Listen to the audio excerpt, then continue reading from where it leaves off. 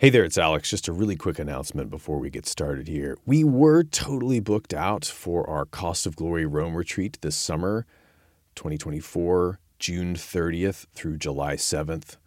But we've managed to make some adjustments and we've found room for another 1 or 2 slots.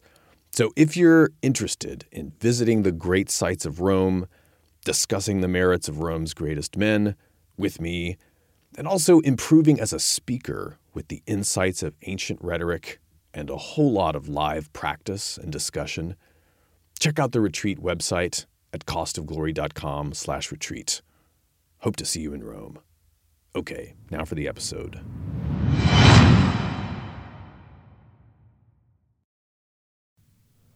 How do you get someone to destroy themselves? If you're faced with an aggressive, independent adversary playing their best game, how can you undermine them so as to get the advantage? Hello, friends.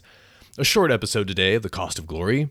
A reminder, if you've been enjoying this podcast, it would really help us out a lot if you'd go and leave us a positive review on Apple Podcasts.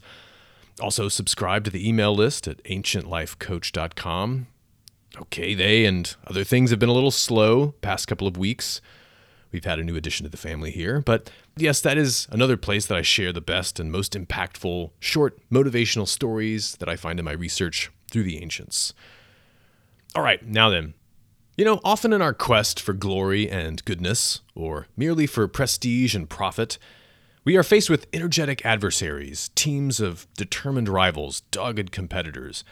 That new brand is eating up your market share, winning over your customers. You wake up in the middle of the night thinking about them.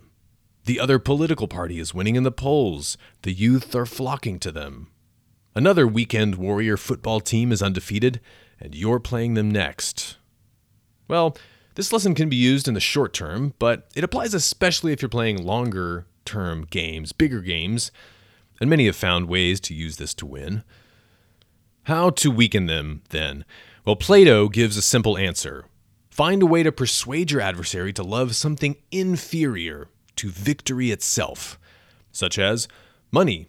Teach them to love some lesser means to happiness or freedom or virtue rather than the end itself.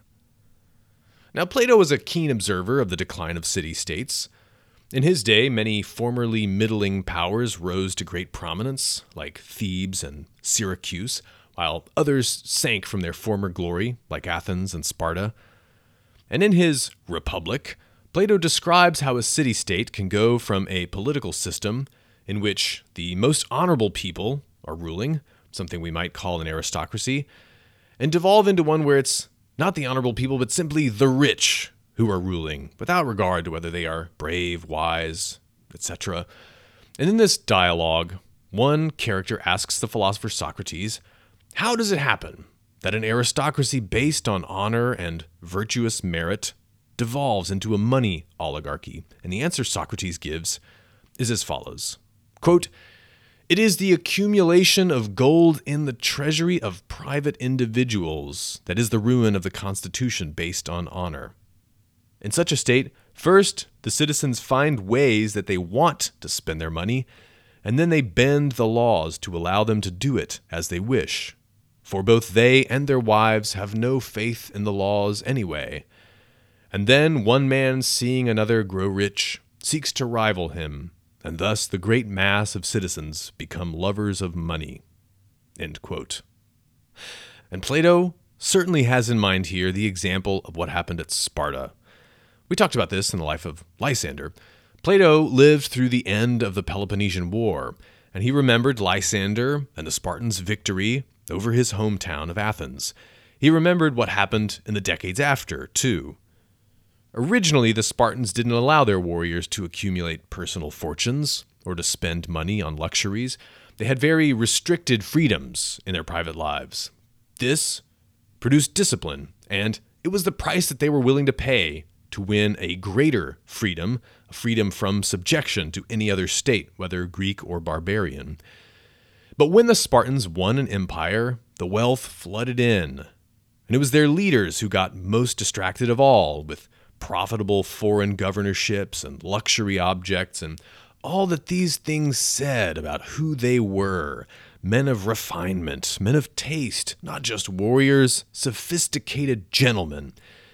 Just as sophisticated as the Asian Greeks, as the Athenians, as the Persians. And as Plato recognized, desire is mimetic. And if you get the leaders of a society to want something, everyone else will imitate them. Within a generation, Sparta ceded military supremacy to Thebes. And you might see this principle at work in a company who starts recruiting its employees with well-paid sinecures and perks like a 24-hour on-site pet hotel, rather than a meaningful mission, a cause worth fighting for. It might be the flashy athlete who becomes more interested in the sponsorships, the vegan meat commercial deals, or likes on his political tweets than in the honor of a championship. If you want to weaken your adversary, do everything you can to tempt them with empty pleasures and distract them with the material benefits of success. Get them to focus on things other than the success itself. But if your enemies love to work hard at doing what they do best, and if they have learned to love the toil for its own sake almost, because they see their work as the arena in which their natures are reaching full expression, if they have a clear sense of why it matters, like the Spartans once did, then you'd better brace yourself for some pain. Or match them. How? Here's a way. Think of a person you've met in your career or in life or in history who had to elevate themselves, who had to refuse to get distracted. Why can't it be you who does this too? Who in your life might look to your example someday when they need that extra bit of zeal to help them face the arena, to not slacken off once they've made some progress? It might even be your rival that you look to.